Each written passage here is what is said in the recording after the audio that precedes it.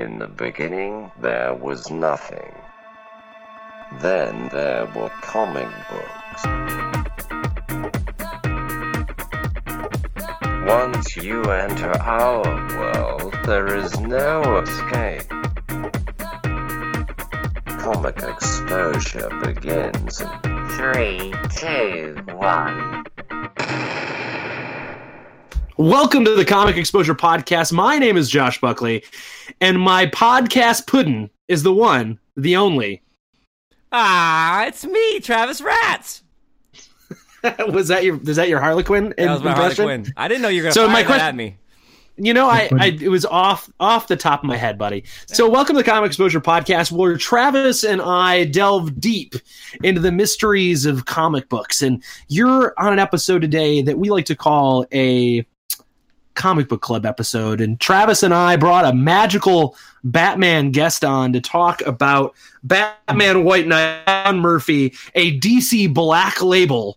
It's like... isn't that like it's a fine whiskey? It's a Black Label DC. It's Sean Murphy's the writer and the artist, Matt Hollingsworth on colors, Todd Klein as a letterer. And we brought on the one and only, who did we bring on, Travis? And announce our guest, man. First of all, let me just say, sometimes when you do intros, I see you like, you're like, oh wait, I forgot how to do this. And I see you struggling, and like you'll look down like you have stuff written on notes, but you don't. Like what's I was looking at the book. and then you look up at me like I'm going to interject, but then I don't. I just kind of look at you like this, and then one let hand. you struggle. I appreciate it. Only the best. Speaking of only the best, we got maybe the best guest of Comic Exposure, Dr. Dan, the #1 Batman fan. Let's give him a round of applause in the studio. Woo! Yay! Thanks for having me. Dan, welcome back. This is the first podcast of 2019. Man, it is getting to the point now in my life where I have to really think before I say the year. Not just at the beginning of the year, but like throughout the year. All year? It will be in June, and I'll be like, June 2018, 19. 2000 something. So, Dan, you're back on the show. First show of 2019. Travis and I are hoping to make 2019 a more comic book filled year than 2018. Yep. 2018 was for the birds when it came to the Comic Exposure Podcast. It was Suck City.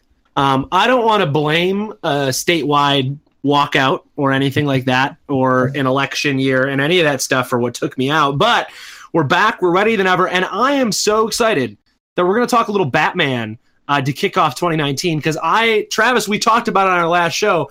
I am currently Batman obsessed. Mm-hmm. I am 7 volumes in to this Bane saga in 90s Batman. I'm deep, buddy. Would you say that it's become the bane of your existence? I'm at this point right now. Like, I don't love the one I'm reading right now.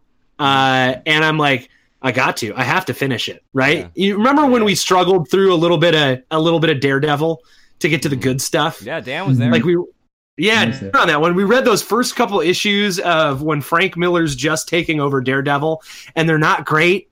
No. But then he like hits his stride. So I really enjoyed this Batman arc that I'm rereading until right about now. Which one? I think it's because it's collected weird. This one is The Search. So this is Batman Night Quest, The Search. And I believe it's a collection of stories that are Bruce Wayne focused, where he's off somewhere trying to find Robin's dad. That sounds riveting. Because when everyone wants to open a Batman book and see the day-to-day life of Bruce Wayne. Like Bruce Wayne who can't do anything. Like Bruce Wayne who has 2 crutches, and it starts off with like 2 Justice League books, so I didn't look into it, but I'm assuming that these books are kind of spread out throughout this entire run, but it didn't make sense to put them in each volume. Like they collected them together as one volume and called it The Search. I haven't looked at the chronology of it, but this would be a real. It doesn't actually have any Batman books in it. It's a couple Justice League books, a couple Shadow of the Bat books, and like a Robin and a Catwoman or something like that. Nice. Before we get to Dan's current Batman reading, I have also been dipping my toes back into some Batman. I recently purchased, in accordance with your recommendation, Prelude to Nightfall. I got that hard copy. But during the break, I was digitally reading No Man's Land. Started because I was like, you know what? Josh has revisited a long, epic Batman story, and he's found, some joy in it. And I go, I'll read that. But I also kind of want to take my own route and dip my toes into my own little Batman epic. So I was like, what's something that I remember kind of, and I know I picked up some single issues as a kid, but I can't really quite remember the whole arc, and that was Batman's No Man's Land. That's the one where like the earthquake or something. The bridges collapse, right? Yeah. All right, can't get out of Gotham. Dan, what about you? What's your current Batman status? Single? It's complicated. Rebirth. The DC had a sale on, and I bought. I read the Wedding, and I'm on volumes. I think I just finished volume 6, and volume 7 just went on sale, so I bought it. I've been reading a lot of the newest rendition. Those two series, though, you mentioned, though, you know how I don't know about you, but I went through a phase where I didn't read comics because I was trying to get girls in college. Yeah. When I finally got back into comic books, I did No Man's Land and Nightfall, and the other one that captures the era of 90s is Bruce Wayne Murderer, ? Those are all three. Those are great runs. I really like. I only read that once when I was getting back into comics. I believe the title of that is called Murder. Murder. Bruce Wayne Murderer. Huh? So you know what? I was reading up until last year when I fell out of comics for a little bit.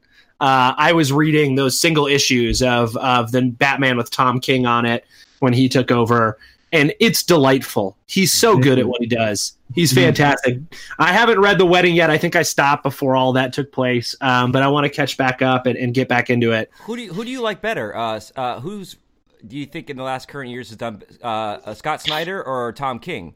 Who do you think?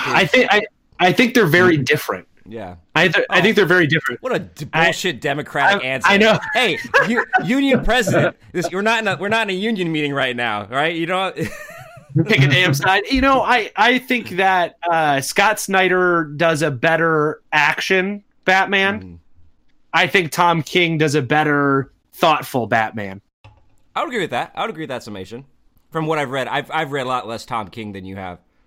Yeah. So I believe I believe that's the last one that we had read. So before we get into this one, I want to recap. You tell me if I'm wrong. The Batman books that we have read together on this podcast. Okay. There is Dan wasn't there for the first one. That was the Scott Snyder one. But we read the last Tom King one. There was a Tom King one we did summer of that we went to con. We did All-Star Batman. All-Star Batman, yeah. And that's Snyder. That's Snyder. Then we did Long Halloween. Yep. Then we've all read Dark Knight. I don't know if Dark Knight Returns. I don't know if Dan was on that one. I don't think I was on that. We talked Dark Knight Returns because we did Dark Knight Returns and the Death of Superman for an episode. That's right. And so I don't know. I'm missing a Batman, but this might be our third. Batman Zero. We did Batman 0 Year. Sorry. We did. That's okay. We did Batman 0 Year. We did. What else did we read? I know we did something else. I don't know. We did a lot. We've read a lot of Batman. We did the 2 episodes, the Catwoman. Those 2 like Valentine's Day issues, the Tom King ones. Yes, we did those single issues. Those are good. Yeah, those are fun. Yeah, adorable, even romantic. Yeah. The day one was super. Yeah. So we've done a lot of Batman on the show. And I'm excited to talk about this one because it's a one-off. It's its own story. It's very much. I mean, when this came out, when this was being put out, and Sean Murphy was putting it out in single issues, they were talking about this being Sean Murphy's Dark Knight Returns. That it's kind of its own. It's its own, universe. It's a separate story. It's not in, continuity. It's its own thing. It's his little epic. I want to talk about that a little later, about whether that concept holds up, whether it truly is a Dark Knight, if it's worthy of the title of like another Dark Knight or not. I want to talk about that. But first, Travis, why don't you hit us with your quick synopsis of what this bad boy's about? Okay, so so basically we have on here Sean Murphy with colors by Matt Hollingsworth. So Sean Murphy both pencils it, and he's also doing the story on this. And at any time you can correct me when I'm wrong, or you can do it with a look, because I'm watching you as I do this. Now it's your turn to go like this as I struggle through like this. So we have basically what we have is in this story it is the Joker story. The Joker. What Joker name do they go with on this one? His Jack Napier. Napier, like from the 89 Batman, right? Jack Napier. So the story opens up with a chase. Batman, Batgirl, and Nightwing are chasing after the Joker. It's business as usual. Batman seems a little bit more grumpier, a little bit more intense, a little bit more irritated. We see that with how Batgirl and Nightwing approach him. Anyways, the chase ends at this pharmaceutical factory-esque thing, and Batman gets a little bit too violent with the Joker and ends up shoving this medication that's in this factory down the Joker's throat. And everyone's watching. The police are watching. And it's very a la police brutality, Joker Lives Matter kind of thing going on here. And we find out with the next couple pages that the medication that Batman has shoved down Joker's throat has actually cured his psychoticness, right? But we, as a reader, we don't know, is the Joker playing? Is the Joker just playing at this? Did it really cure his psychosis? And so through the following ensuing issues, we see Jack Napier, who the Joker is now Jack Napier, and he is trying to redeem himself. He is adamantly he's taking a political stance against Batman. He goes to court, he defends himself, he gets off, he tries to make himself an upstanding member of the community. In court? He gets off in court. That's just disgusting. No, you didn't read the cutout pages where it's the Joker in his cell just going at it. And he tries to become an upstanding member of the citizen of the community, especially with one area of Gotham. It's like the docks area. The downtown. What do they call it? The Batman affected zone or something like that? Like Blackgate. Does that ring a bell? That's really like that's the prison, is it? It's Batgate without the L. Because there's a character that corrects somebody. Oh, okay, gotcha. And so, anyways, we have this going on. And then, of course, the struggle is the Joker pretending. Batman thinks he might be. Other people start to side with Joker. And at the end of it, there is this big showdown, of course, which I'm sure we'll get to. And then we have, of course, the resolution, which we'll talk about. But the dueling Harley Quinns. Yes. We've got. Oh, I forgot about this. Yeah. We also have 2 Harley Quinns in this, which I'm sure we'll get to. And so it's basically a story about what if the Joker was cured of his psychoticness. How would that affect Gotham and his relationship with Batman? Good stuff. Yeah. All right. So let's dive into it. Let's go right into it. Let's talk story. We're gonna get into art because how could we not? It's Sean Murphy, but let's talk about the whole story that we've got going on here. Dan, as Dr. Dan the Batman fan, can you tell me what did you think of the overall story, the overall tone? What did you like or not like about this story? Especially the premise. Yeah, especially that sort of this idea.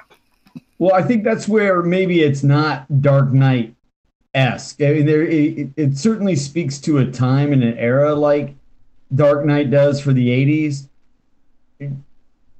But I think it also struggles at time. The Dark Knight was itself a departure. This seems to take a bunch of different stories that we've heard before and put it into one. The idea that the Joker's going to go straight and run for politics, that's not old. I want to say it's old. Like we've heard that before. It's a very Lex Luthor kind of thing, right? Say that again. It feels like very Lex Luthor like. There's 1,000 Lex Luthor stories. we've seen this story a few times where the Joker's going to run for office or goes as a straight man. So when I first read it, I was like, "Oh, this must be a play on something I've read before," and I missed the whole Black Label thing at first, and I was like, I thought it was just enough continuity until I got to the one where it was like there's a separate Harlequin. And I was like, "Oh, wait a minute, this is." Oh, I was going to use the word Elseworlds. Yeah, I've got some Elseworld books. I guess like they didn't slap the DC Black Label on it until like halfway through it or something like that, or until the graphic novel, because they stopped using the term Elseworlds. Like they don't use it anymore. But I think they're using this Black Label to do some more there's some cool stuff coming out of the label. You know, yeah. You know, well, we don't see Batman's. Isn't there a Black Label one with Batman's dong in it? Which one's that one? That's right. I forgot about that. Yeah. This one you just see almost naked Harley Quinn. So Dan, I think you're right. We have kind of heard this. You know, this doesn't seem like a super fresh story. I think you're right though. This idea that this is a very 2010s story, right? Yeah. Just like Dark Knight is a very 80s story, this very much takes a whole lot of stuff happening right now in politics, in society, and uses it.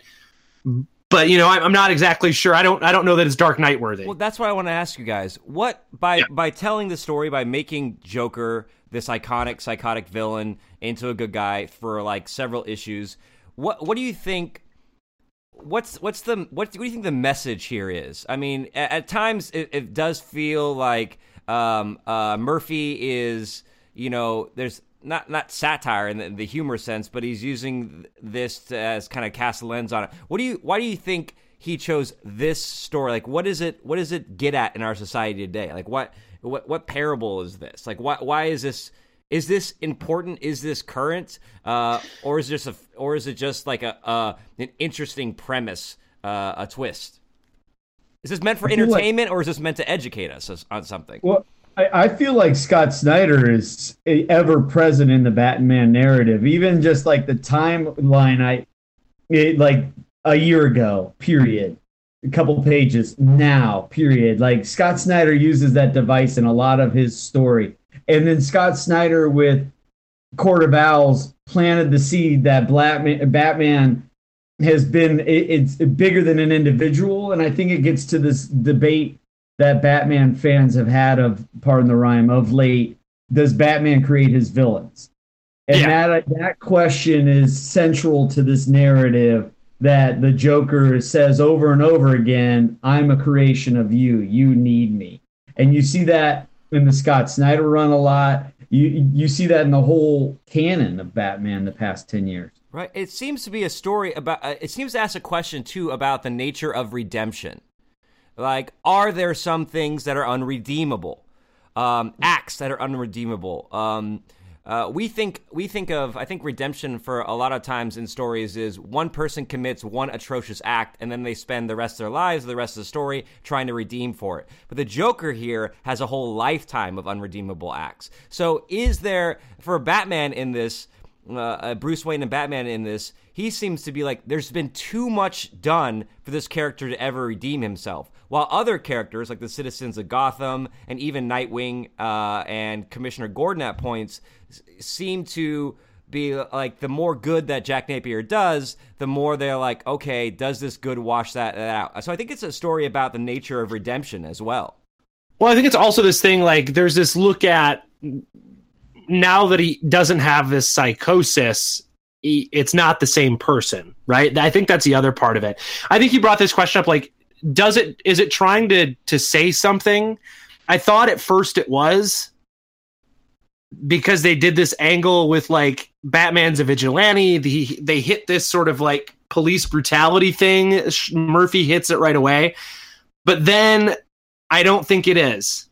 I think it starts to seem like it's going to be an allegory, or it's going to try to tell you something, but I think it loses that thread. I don't think it's there for the whole story, and that might be why I don't think it's Dark Knight worthy. And look, I don't love the Dark Knight. It's like I don't love it as a Batman story.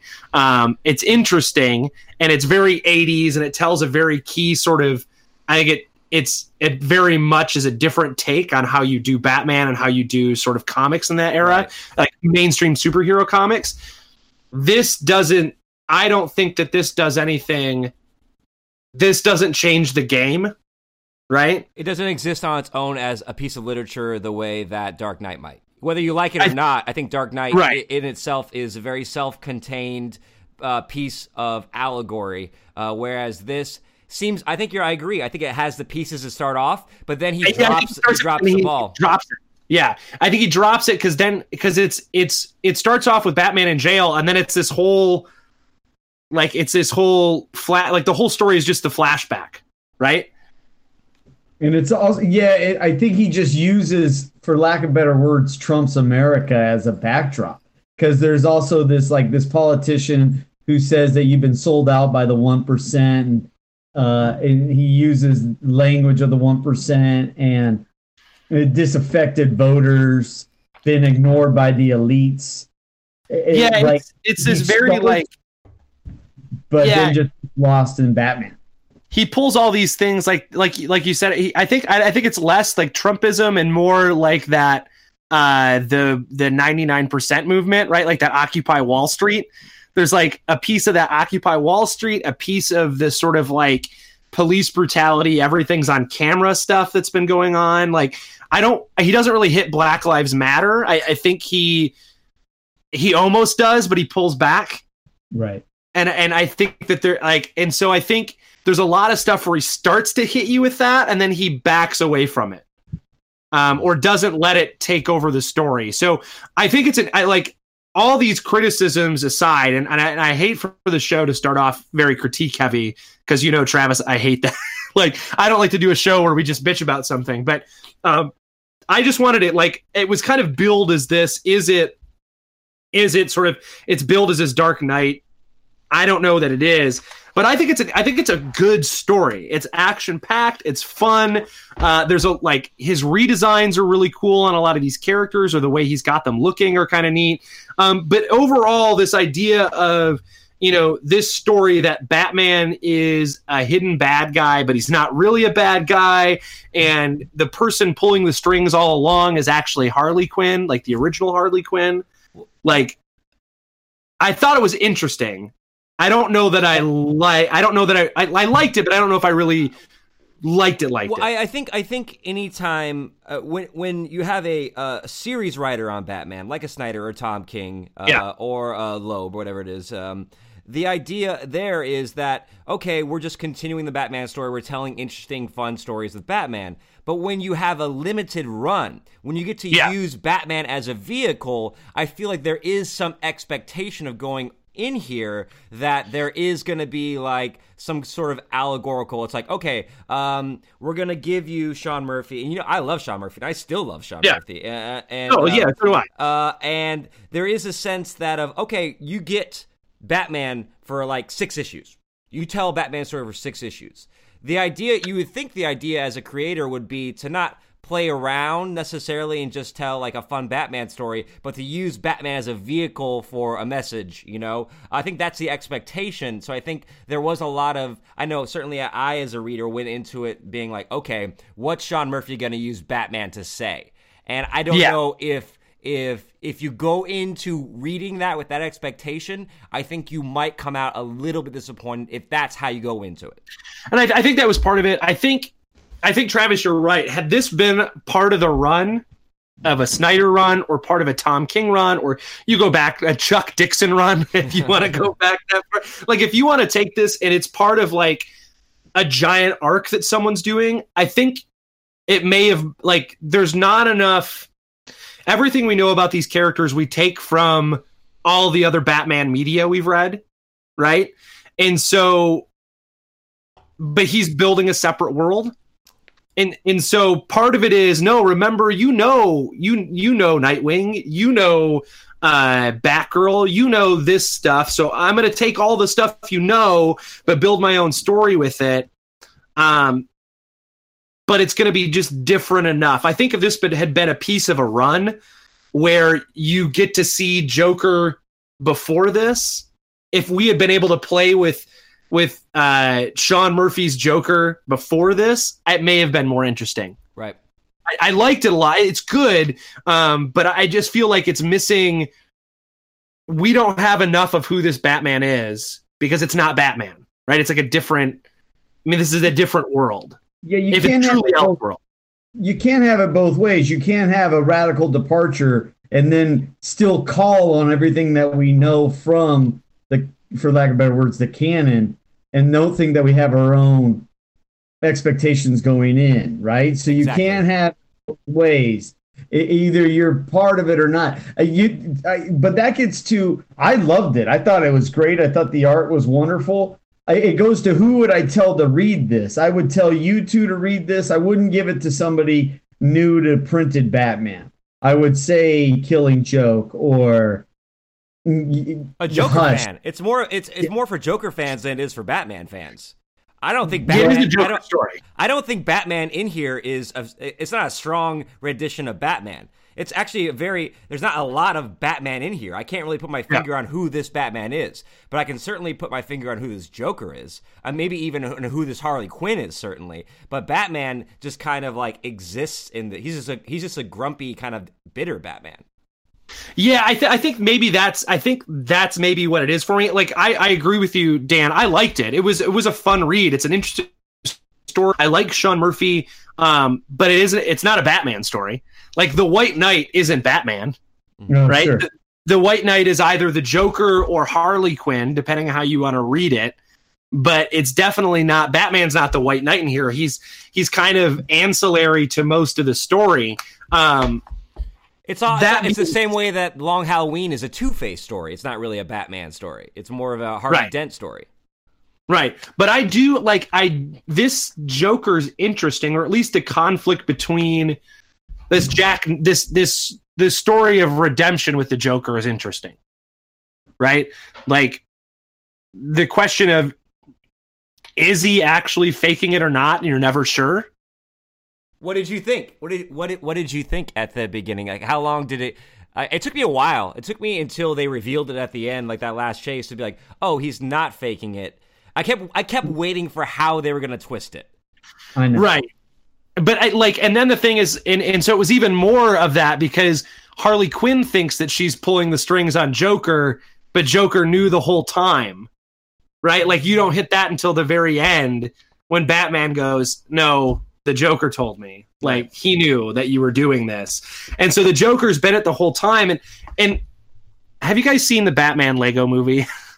Yeah, the first one? Yeah. This is very much the Batman Lego movie, right? Like recall it. The Joker's like, love me. We're best friends. You're nothing without me. So it very much reminded me of that sort of story. I do like the idea, Dan, you said it earlier, this idea of like, does Batman make his own villains? This explores that idea of, is Batman and the Joker, are they almost the same? Well, right, because you follow it out to its logical end. He's been around for 70 years, 75 years. Had Batman killed the Joker, it gets to one of the central premises. A, you can't kill the Joker. B, had he killed the Joker, all these crimes would never happen. It gets to the essence of, should he have just killed them long ago? Yeah. And, and I would say that it is a Batman story in that I think we can't let it go. Spoiler. Alfred dies in it. Oh, yeah. I forgot about that. Dude, I had to back 3 times to see, am I reading this right? When's Alfred gonna pop back in? No, he's definitely dead. Yeah, he's dead. And like Travis, what you were saying is, I thought the whole time, I was like, well, what's gonna make the Joker snap? The M. Night Shyamalan moment, like, yeah. Ooh. It's gonna happen. Like, come on, that's how this is written. And and then, true to a Batman comic, they have to explain it all like a detective would at the end, like a Sherlock Holmes. Very Columbo. Yeah, right. Let me tell you how I knew it was all the pieces of the puzzle or place. Right, because Batman. I like how they're like, no, we'll break you out, and Batman's like, don't break me out. Joker's coming for me. I'm gonna stay right here. He'll be. I know what's gonna happen. He'll be here. The pencils are amazing. I mean, I don't mean to switch to go back to what you were saying. His rogues gallery, even something as simple as the Bane, and this comic is great. The Killer Croc is great, and they only show him like 5 or 6 times, but his Two-Face is amazing. Here's what I know: you're gonna get some more Sean Murphy Batman this year, and Azrael's gonna be in it. That's what I know. He showed that, so we're gonna get an Azrael story with Batman. It's just, I guess I don't want it to seem like I'm a downer on this book. I enjoyed this book. I think I went in because it had been hyped so much, and because I was so excited for Sean Murphy's Batman, because I love Sean Murphy and I love his art. But I guess there's not a lot of Sean Murphy reading I've done. Yeah. So I think I expected it to be a bigger departure or a very different take. And I don't think I got that. Or I wanted to say something and it wasn't saying something, but it was it's a good story. It's a good story.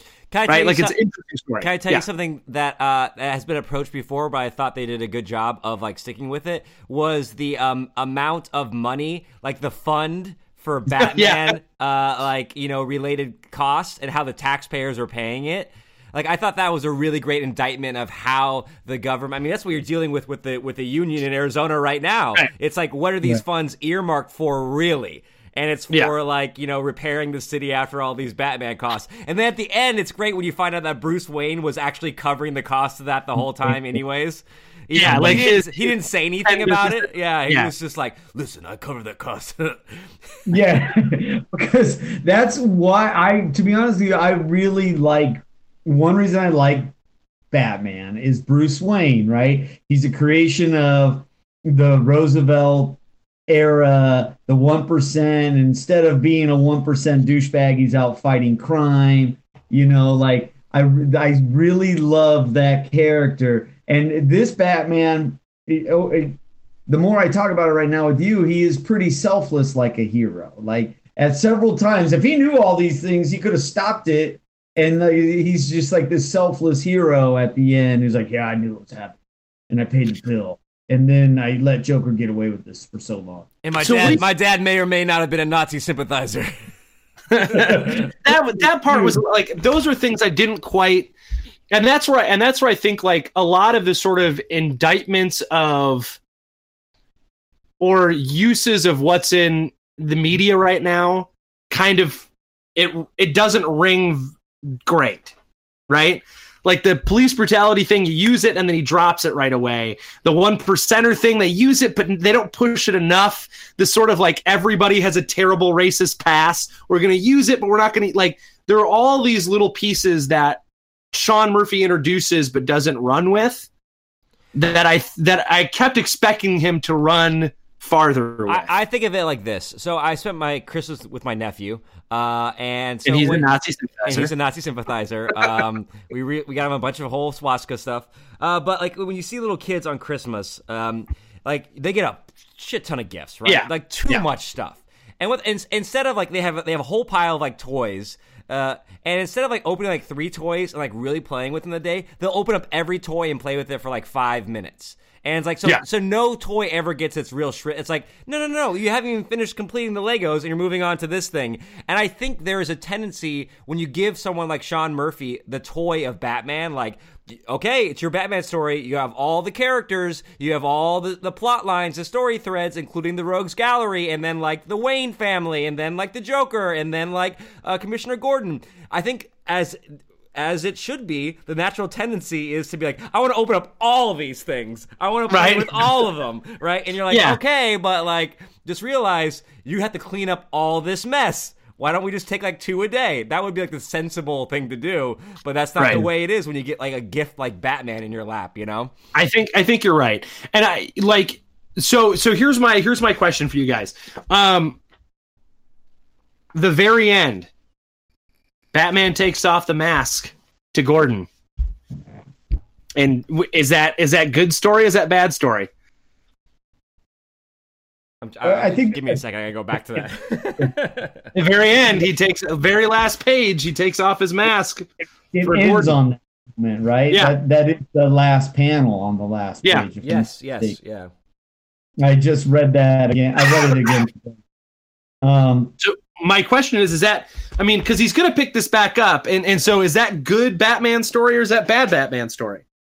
Well, because it's in its own universe, Daredevil, when he did that, when Bendis does that with Daredevil, it changes the whole narrative for a long time. So if this is in its own, I know they're not using the word elsewhere world, but let it happen. Let's see what he can do with that.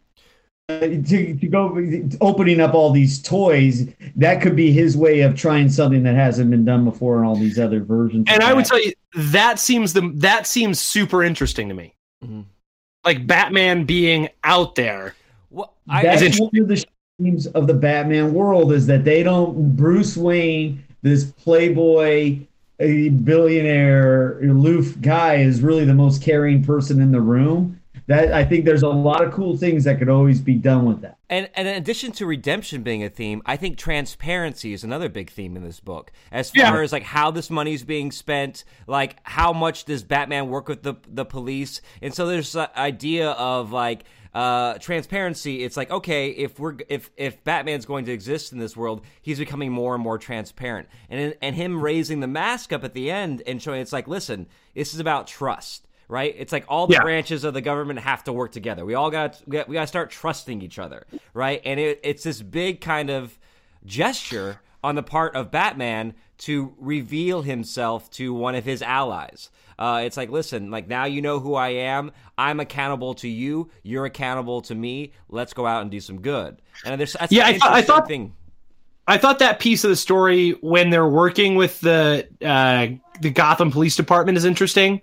Where everybody gets a Batmobile and like I thought that you get a Batmobile, you get a Batmobile, you get a Batmobile. I think that's interesting, right? That idea of like he's very quasi outside of the realm, but then we're gonna put him in it. I thought that was an interesting way to do it, right? I think that's a key way to put it. So let me ask you, Dr. Dan. Here's what I want to know: out of this rogues gallery, you mentioned a handful of them. Which one of these sort of like redesigns look at these characters? Which one do you think was the most interesting? Or which one did you, I mean, they don't get a ton of time each, but which sort of re-look did you like at all of these? I really enjoyed the Two-Face because there's one where you see only the profile of his scarred side. I really liked that panel. And I thought at first the Bane was so simplistic. I didn't realize, I was like, that can't be Bane. And then I was like, that's Bane. They're making him that version of Bane. And then I also liked Batman. He's got like a little Gotham by Gaslight cowl. His little cowl? It's more like a trench coat cowl. Yeah. He's got like, he's popping his collar cowl. He's a very hip Batman. So, okay, I think, so the Two-Face design and that Bane design. So, Travis, let me ask you, which of those Rogues Gallery designs did you think was the most interesting? Which one did you like? Or, I mean, they don't get a ton of space, like I said, but which one did you find kind of interesting? Oh, right. I remember we did this for a long Halloween, and we all had different ones on there. I like Clayface. I really like, especially how they did his brain, like how his anatomy functions. I thought that was great. Like, so the design of Clayface was good, but I thought the anatomy of how Clayface functions and operates was pretty ingenious on there. When that card is like stuck like right in his frontal lobe there, just like sitting in there the whole time. It's so weird. And like Harley Quinn's got his like brain in her backpack, like I think I like that look at Bane a lot. I like that sort of Bane redesign. Dan, you mentioned Killer Croc earlier. I did really like sort of like this big giant crocodile head, right? As opposed to like he's a crocodile, as opposed to a lot of the other times where he's like a man. But this is like a giant anthropomorphic crocodile, which I found interesting. So here's well, can we stick on the Rogues Gallery for a second? Because I want to know what you think about the how do I label these Harley Quinns? Like the ninja Harley Quinn, the new like ninja-esque Harley Quinn outfit. How would you feel about that? Like when she's like Neo Joker? Yeah, when she's Neo Joker, yeah. It was all right. I wasn't a fan. I like it was but you know what it is? It's a very it's a racing jacket. It's like the most Sean Murphy thing you could do is put them all in like racing gear, which is Tokyo what all Ghost. Of them are in. Yeah. They're all Tokyo Ghost racing gear sort of stuff. But so can we talk about how this is just one giant visual love letter to Batman the Animated Series? Oh yeah. Before we go to that, it makes me think of. I noticed this when I was watching Orange is the New Black. Like I would wonder when they were coming out, and they're like, "Oh, they're writing it right now."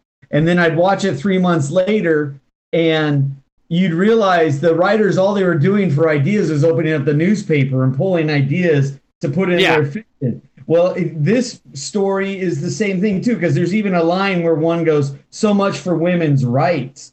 Right? And I'm looking at the copy right now. It's October 2017 through May 2018, right in the middle of the Me Too movement. This writer's going right to the newspaper for ideas. Harlequin, I'm always on the fence about Harlequin. I don't want to say she's always sexy, but I've always had a crush on her, and at the same time, she's a little too Betty Boopy for me in some versions. I like the Neo Joker. I thought it was cool. I prefer the classic Harley Quinn from Batman the Animated Series, which is this takes place literally in his version of the Batman animated series, right? Down to like the Bullock. Yeah, right. They play with that. I mean, that's the whole joke when we see. I think that's the only way he's allowed to get away with these two Harley Quinns is he's playing off the idea that like. There are really two Harley Quinns. There's the Margot Robbie Harley Quinn, and then there's the who's the writer from the animated series who Bruce Timm. Bruce Timm Harley Quinn, and so that allows him to get that whole story arc about two Harley Quinns out there, and us be like, what? Like it makes sense. I do like all these designs are and this sort of we talked about Batman's design, that pop collar, Dan, you mentioned it. I really like the Nightwing design.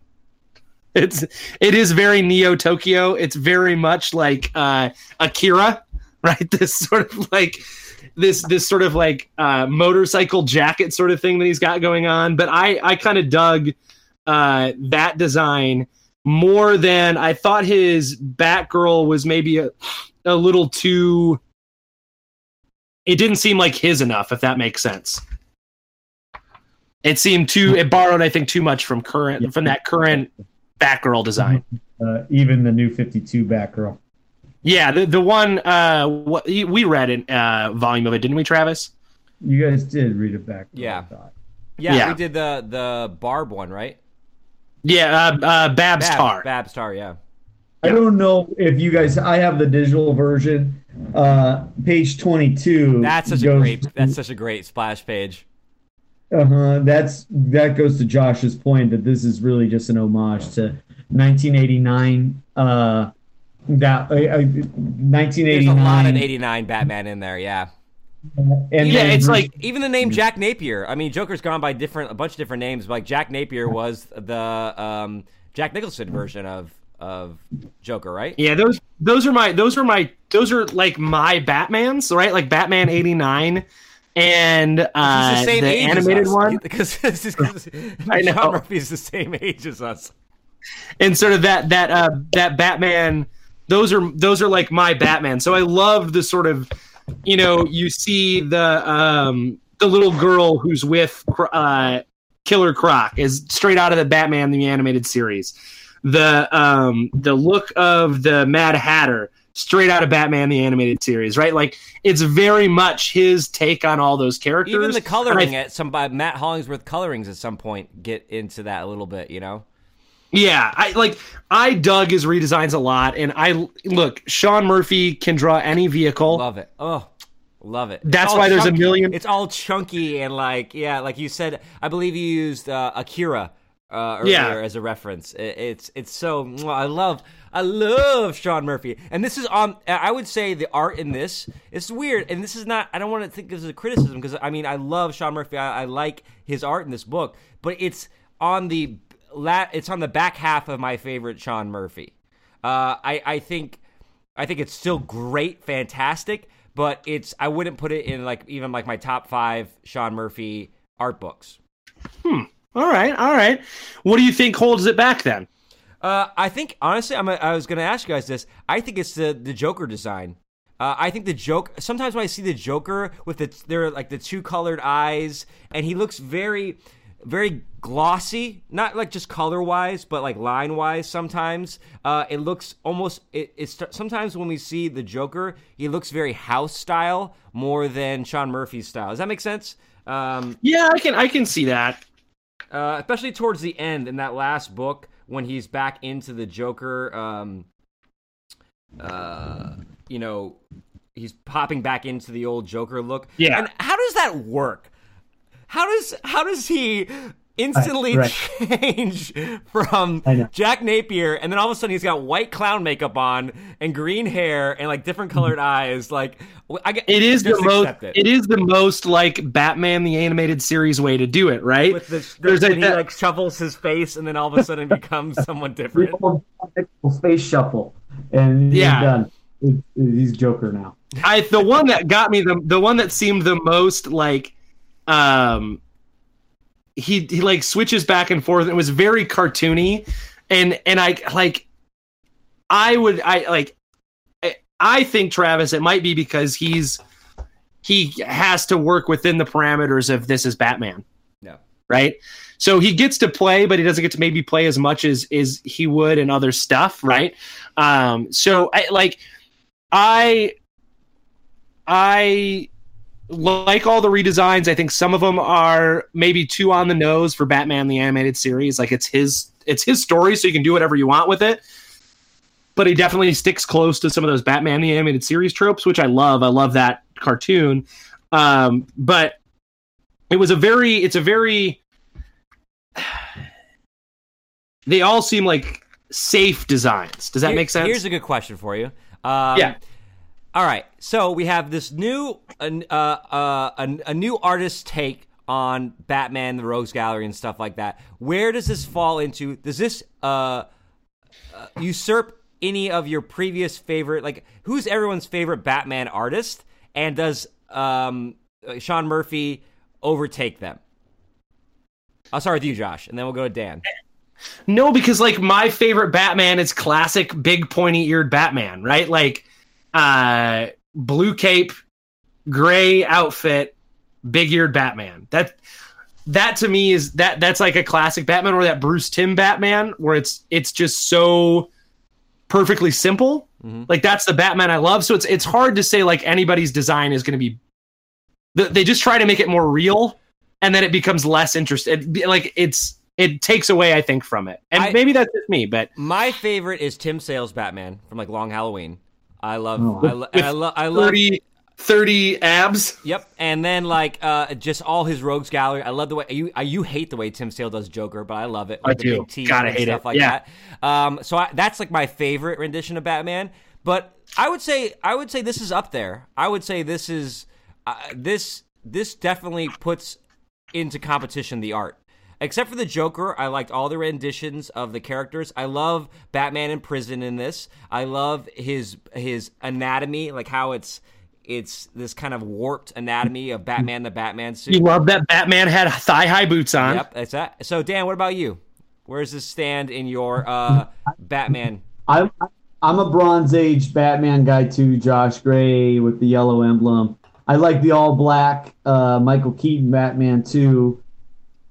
I don't know. My favorite artist I'd probably be Jim Lee. I still get excited by his Batman, and Jim Aparo from the early '80s and late '70s. Like Hush, like the Hush Batman. Yeah, the Hush Batman's just iconic for a reason. This Batman, I liked his style. I'm not very familiar with Sean Murphy at all. Like, I kept wondering if this was the same artist of another artist who I thought experimented well, was the Batman. Oh, I know what you're talking about. Yeah. Where it's all like, it was almost demon-esque Batman. Is that the one we're talking about? Yeah. Yeah, it's a weird take on it. I love these sketches. Like, I like anytime you can see the writers sketching still after it's been the artist sketching after you see the inks. That's top notch stuff. I love that. Guys, talk about art. I gotta go find a plug. Okay, so I think I love how simple this bat suit is. I think that's one of the good things about it, because one of the things that happened, like when Capullo and they took over for New 52. I mean, you read the Scott Snyder stuff, the Court of Owls and all that stuff, right? All like the knee pads and the Ripley stuff and the extra this and the extra, like, it made the suit too complicated. Though at least here, Sean Murphy has made a super simple Batman costume, right? It's like, again, he's hearkening back to the Batman the Animated Series Batman, right? Gray and black. And it's a comic book. Like you said earlier, they're always trying to make Batman more real. And by making him more real, it's like, okay, that's one of his enduring qualities, is that he is more real than Superman or Aquaman. But at the same time, it's still a comic book. You don't have to make him so realistic that a real person could do this. I understand fiction. Right. So like when they have knee pads and the gloves, it's like, you come on, man. You don't need to explain it that much to me. But I do, yeah. But I do like that. I do like that this is it's a simple costume, right? I do like it. It's simple. It's gray and black. But it's a good redesign. But it's tough to beat classic, like, blue and gray Batman. You know what I'm curious about before we get into best panels? Yeah. Because anytime, like, we talked about playing with the toys earlier, and how Sean Murphy gets handed over Batman. I'm curious for you guys. Every time I see, like, a pull-off Batman like this and someone gets their shot at him, I can't help but think, like, what would I do if I was handed Batman? Like, what elements of Batman would be my Batman? Like, Kevin Smith talks about this in his podcast all the time. Everyone asks him, like, if you got the Transformers franchise, what would you do? If you got Aquaman, what would you do? And his answer is always like, I put him in a cafe and they'd be talking about Star Wars or whatever it is, you know? So what do you think, what would you play with Batman? If you were handed the reins to write a Batman story, what, like, I'm not asking for, you know, your outline. My elevator pitch. Yeah. But just kind of like, even if it's just like, what would you want to focus on as far as that character is concerned? I know that's a tough question. That's a whole separate podcast. That's like, you should give me a chance to write some stuff down. Yeah. I'd probably play with the emblem. I'm a medium to small ears guy, and I always like it when they play with the emblem, even though I did not like Snyder's yellow outline. Oh, I'm talking about story element. You go, Josh, and I'll think of that. Oh yeah, thanks, Dan. I think I would want to take Batman in a very detective mode, right? He's supposed to be a detective, but we don't see that a lot, and you don't see it in this book. You don't see him a whole lot, like, use those skills. There's an entire video game series where you literally have to use all of these gadgets just to figure out what the hell's going on. Oh, I bought it. It's it's like Arkham. Yeah, it's like the Arkham Asylum one or whatever, right? It's so, like, I think I would like to take Batman in a very detective mode. I want him to have to solve something and not solve it by driving the Batmobile through, because all of this city destruction, right? That's real stuff, right? And so I'd like a street level Batman story where Batman it's not some super crazy villain. Maybe, you know, there's this idea like a serial killer would be interesting. Like if you could take one of those characters, and maybe I think the Riddler would be a good character to mess with, and make the Riddler, instead of like the Riddler trying to take over Gotham or something, like take the Riddler like Scott Snyder did with that Riddler. Like he was a very big epic Riddler, right? Yeah, I want Riddler to be true detective serial killer, right? Like that's what I want. I want to take it back to like. Oh, you want to make Batman a Fargo series? Like what if Batman was in the TV series Fargo? No, maybe. But I want Batman to have to solve a mystery because he's the world's greatest detective. Batman's like, who put this guy in the wood chipper? But like I want him. I want like a very psychological murder mystery where Batman has to use his skills as a detective, and of course he's gonna have to kick some ass and drive some cool stuff while he's doing it. But I want him to have to like rough up some toughs in a neighborhood to find out the dirt, as opposed to like this one where he drives a Batmobile through the middle of town chasing Joker, right? Like I want him to have to do a little more detective work. I want a Batman mystery. All right, that's good. I like that, Dan. Yeah, I like that idea. I'm a big fan of the splash page Batman. Sometimes I'll criticize it for I can read a Batman comic book in like 4 minutes because there's not a lot of words. But I'm a big believer in them punching people in the face. I like there's scenes where it's just action-packed Batman punching people. I'm going back to the Bronze Age. I really like the Penguin. I've always liked the Penguin and his most like comic booky self with the tuxedo and the top hat and the monocle. I've always enjoyed that Penguin. I like the idea of Oswald Cobblepot's lineage going back to Bruce Wayne's lineage and where these two characters could have gone off on different sides. I would probably pick something with the Penguin and the Iceberg Lounge. All right. Travis? I don't know what this is your question, so you better have something good. I thought this when I was grabbing that plug. I can't necessarily hone in what I want, but I'll tell you two elements that I would not focus on. And this might negate like who Batman is. I'm not a big fan of the Bat family.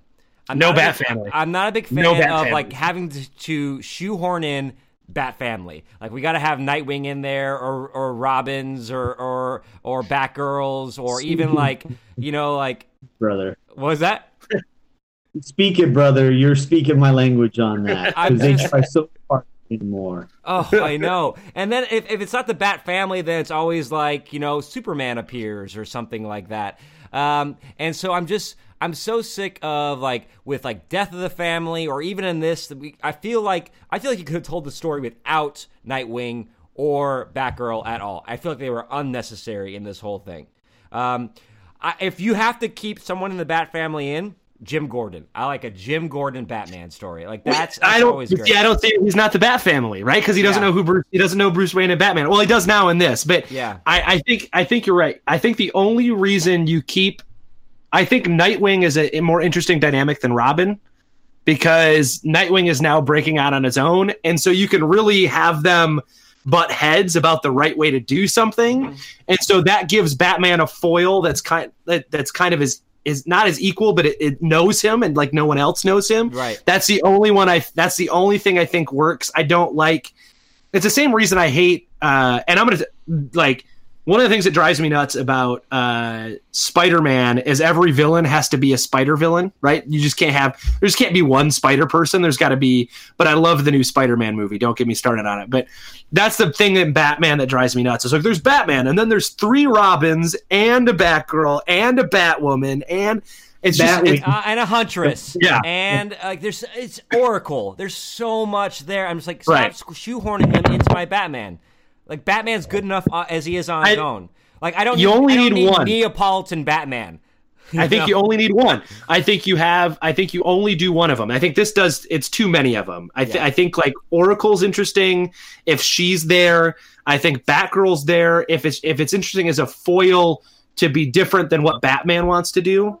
I don't like the Batman teaching. I don't like that part. Yeah. I want Batman to butt heads with someone who goes, no, you're doing it the wrong way, man. This is how we should be doing it. Right? I like a Clint Eastwood Batman, like the lone, like Shane, like the lone gunman Batman. And then if I had to pick a story, like genre or plot, you know what I thought would be interesting? Like, I think is interesting is like a cult. Batman Western. That's not bad. I think a cult. I would like to see him deal with a little bit like something of the occult, which I guess is along the lines of the detective Batman. But I like the idea of this. Almost like a John Constantine storyline, but like all of a sudden instead of John Constantine, there's Batman in there, right? Okay. And if you are gonna have a cameo, put Swamp Thing in there because the Swamp Thing and Batman is always a good combo. That Tom King, Mitch Gerrard's Batman Swamp Thing issue. Oh, I didn't so see good. it. I saw the Alan Moore one. I saw the Alan Moore one. A single issue Batman Swamp Thing story that it's a Tom King. Did you see it? Did you read it, Dan? I think I did. I don't know what number. I don't know. It's one issue, and it's The Brave and the Mold is the name of it. That's brilliant. I think I did. That sounds right up my alley. Even the pun of the name is like right up my alley. It's such a good single issue. It's beautiful. But so let's talk about this bad boy. I know that you already made the comment. Oh, you know what? I was going to skip favorite panel. We got to do favorite panel, Travis. Yeah. I almost went into who would you give this to, but I forgot favorite panel. And before you go on, I would say what's funny about those things that we just said is this Bat book, more than any lately, has the least Bat family in it. With the exception of Batman, it only has Batman. But if you read any other Batman story, they're shoehorning in everybody. We've talked about this. Batwing's bullshit. I don't give a care. Are you like, come on, Batwing's bullshit. Batman International, the International Batman Corp, whatever it is, Bruce Wayne, whatever that shit is. I hate Batman Inc. Shit. Yeah. You might remember like 10 years ago, they had black and white covers, a run on Detective, where every issue was its own single shot story. And over 12 months, they had all different rogues galleries, and you'd have like a 30-page Joker story, a 30-page Scarecrow story. And that was great comic writing. And they didn't have versus spreading it out over the whole universe. Like it was like a tight little writing, and that was good stuff. I really liked that run. I think to go back to my pitch, the serial killer as Scarecrow might be good too. Oh yeah, that'd be good. So they kill themselves based on their fear. He gets them to kill themselves. And so we he's mixed not a little actually... occult in that, and then we just write this thing, buddy. Let's do it. All right. So let's talk favorite panels. Travis, you got your favorite panel picked out? I do. I again, this is kind of. It's been a while since I read it. So when we were talking earlier, I kind of looked at something. It's probably I could literally again like pick like 30 favorite panels. But my favorite panel comes from one of my favorite scenes in this, and this is when Batman and Jack Napier finally have it. They're duking it out like in the alleyway. You have that great thing where all of a sudden, like Jack Napier is like physically. Joker has never been able to physically say that to Batman so much, and like the Batman, it's always like tomfoolery or trickery. But in this one, he's just straight up punching him, and they train him earlier. So I really like the panel where Batman has the shard of glass or batarang up to Napier's neck. I like the Batman design in Shadow. I like that Napier design there, and I think this is a badass scene in the book where they're just in the alleyway. Joker has his shirt off, a la Brad Pitt in Snatch, and he's just like, "Let's do this." It does look very much like Snatch. All right, so Dan, give us your panel, buddy. Well, mine, I feel like I'm cheating a little because it's the splash page I already showed you, page 22 in the digital version. That deserves attention. Yeah, go for it. Where it's just an homage to 90s Batman. It's just such a great... You know what it is it's like somebody went to a Hot Topic and then found all the Batman swag that the three of us probably all own and made it look like this is just what his bedroom looks like. I would put that splash page on my wall as a poster. That's cool. That's a cool. The cover to issue 2. Joker with the long gun. You see the Jack Nicholson, Michael Keaton Batman, where I'm Batman. And then the Bruce Timm 90s version on the poster wall. And then all this Hot Topic stuff that you would get at Zia Records and here in Phoenix. Like, I love that Batman swag. Yeah. That's a good one. Yeah. It gets to the question of, is the Joker a creation of Batman? Yeah. Does the Joker love Batman for all the same reasons we love Batman as a fan?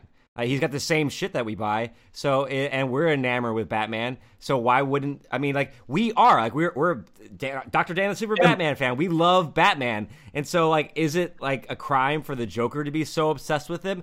I mean, they had that guy in Aurora, right? Who like the idea of like what does like a super fan do, and what lengths are they willing to go to? I mean, someone shot John Lennon, a super fan, right? You know, like the idea of the guy who shot John Lennon.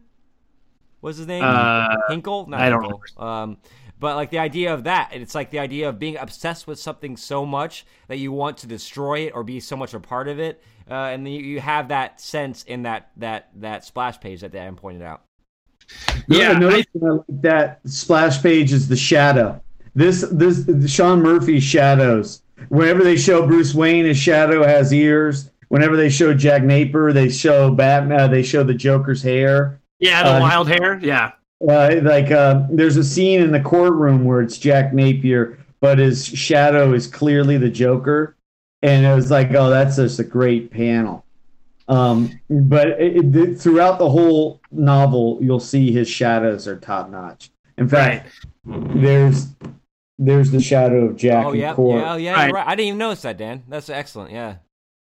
His shadows are on fire. So I would say that my panel, there were two of them. You had mentioned the one earlier, Travis, of the brain the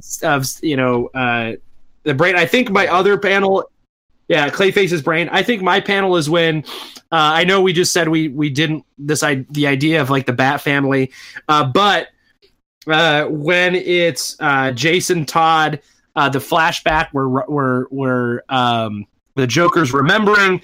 And this bottom panel right here with the crying Jason Todd saying, "I wish I never knew Bruce. I wish I never met Bruce Wayne." The colors are great. It's a really interesting. That whole thing is really interesting because it's him remembering it. So it's Napier seeing a giant Joker with a little Robin in his hand. With like the big switchblade near his throat. But that last panel is a really, I would have liked to have seen that Robin in this book because it's such a classic take on it. I thought it was kind of a cool, that last panel with him crying the colors are really interesting. And it's a really good image, I think. So I really like that one. But it's just devastating. He was like, "You didn't kill him?" And he's like, "No, he didn't want to come back." Yeah. It's just like, oh, that's devastating. And that's like that. I think that piece right there is my frustration with this book in a nutshell. You have something like that, and that's not the story you're telling. Yeah. Right? You have this police brutality line. That's not exactly the story you're telling. Right? There's a lot, like you said, Travis, it's tough. You get all the toys, right? You get the box of the Batman figures. So how do you actually play with them? You just throw them all in and you do whatever you can instead of, and that's what I kind of feel is it's a good story. I liked it, but it felt like it wasn't focused enough on, there's all these little bits where you're like, ooh, that'd be really good. Let's talk about that some more. And then he hops on to the next thing. Right. So that piece right there, Dan, that idea that he wasn't dead at all, that'd be an interesting thing to run with, right? What does Batman do with that information? What does that do to him? Todd's out there in the universe and hasn't said a word and knows all these things. Mm-hmm. That's a fascinating concept that you could play with. Yeah. And so, Dan, you had mentioned earlier, let's go back to so would you recommend this? And two, who would you recommend it to? You mentioned it earlier, but let's hear it. Would you recommend this? Who would you recommend it to? I would only recommend it to fans who are deep inside Batman. That sounded more sexual than I wanted it to. Only super Batman fans, because I feel like it could confuse a lot of people who think that this is, and I'm not a canon guy, but who would think this is canon and wouldn't think this is a standalone issue. I was looking for that panel you just showed because I'd like to look at it some more. I would recommend it to super fans. Okay. Because there's a lot of Easter eggs in there for guys like you and me that I don't think a mainstream audience would fully understand or appreciate. Now, and going all the way back to the art, I don't know if people who are new to comics could pick this up and appreciate the art. They would use words like weird versus like excellent and outstanding. They would be expecting a more house style of Batman. Yeah, it's a house style of Batman. I do love wacky art Batman. I love it when anybody does something new. In fact, I looked it up. It's Batman Year different with it. Batman Year 100 has a writer on there. I mean, an artist that at first I was like, what the hell am I looking at? And then over time, I was like, this is one of the best Batmans I've ever seen. So, Travis. Try different. Yeah. So, Travis, would you recommend it, and who would you recommend it to? Yeah, I like the book a lot. I don't think it's my favorite Batman story, nor my favorite Sean Murphy book, but I had a really fun time reading it. I would recommend it to, I think the Joker himself, as we've seen with this new movie coming out about the Joker, has billing as big as Batman. In our world today. And so I would say as far as an interesting and fun and deconstructed look at the Joker, I think this is a really good Joker book as well. So for fans of the Joker, there's a good hypothetical story that's told with like what does that look like? And I think the portrayal of the Joker in this is pretty fair and honest, as if that character that we all know for the last 60 years were to suddenly have his psychosis cured. I think Sean Murphy does a very honest job of showing how that would work. He uses nefarious means still at some points, right? He's very well spoken. He's very intelligent, but he's got this brain for manipulation that is true to his character, whether he's psychotic or not. And I think it's an interesting look at the Joker. So any Joker fans, anyone I see running around with Heath Ledger, that black shirt with the runny makeup on there, I'd be like, oh, you like... I'm like, oh, you like the Joker in Insane Clown Posse, right? If I see a Hatchet Man. Yeah. If I see a Hatchet Man. That's who I'd recommend it to. Any Hatchet Man. Juggalos. Any Juggalos out there. So I'm going to give you this book and a Faygo. It's a good book. I don't think it wasn't what I was looking for. But I think Dan, you're right. It's got to be someone, you got to have some bat knowledge, right? I wouldn't drop this on a new Batman person. You got to have a little bit of bat knowledge. It'd be hard for me to say movies, check this out. I don't know that it plays too well with that. But it's an interesting Joker. I think someone who's a Batman fan would really enjoy it.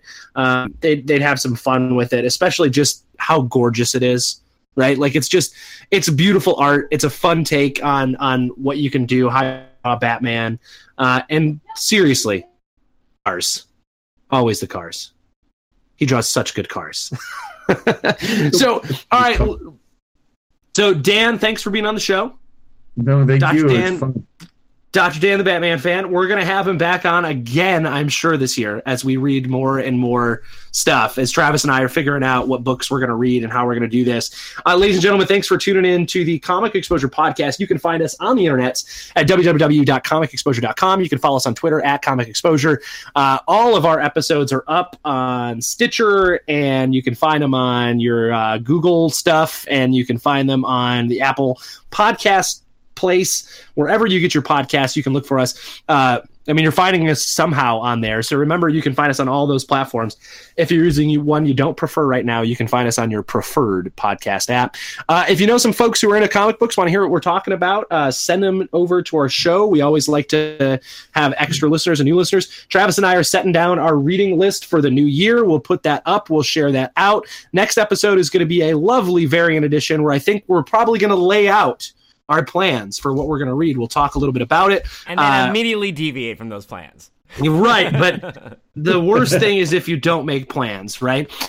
So we're then look for the next episode, a variant edition, where we're going to do a little talk about, I'm sure we're going to talk about Spider-Man Into the Spider-Verse. Did you tell me you saw it, Travis? No, I went and saw Aquaman yesterday. Jesus, just go see Spider-Man and change your life. In that theater, I know, I've heard good things. You could just tell. You could just tell me about it. I can't. You have to. If you have not seen it, you have to. Dan, did you see it? Not yet. Dan, go see the damn movie. Yes, give him shit. So good. All right. Anyways, so we'll talk about Aquaman and we'll talk about Spider-Man on the next episode. I want to hear Travis's wonderful thoughts about those two films as we talk about what we're looking forward to this year. Ladies and gentlemen, I will see you. Have a fantastic evening. And enjoy the show.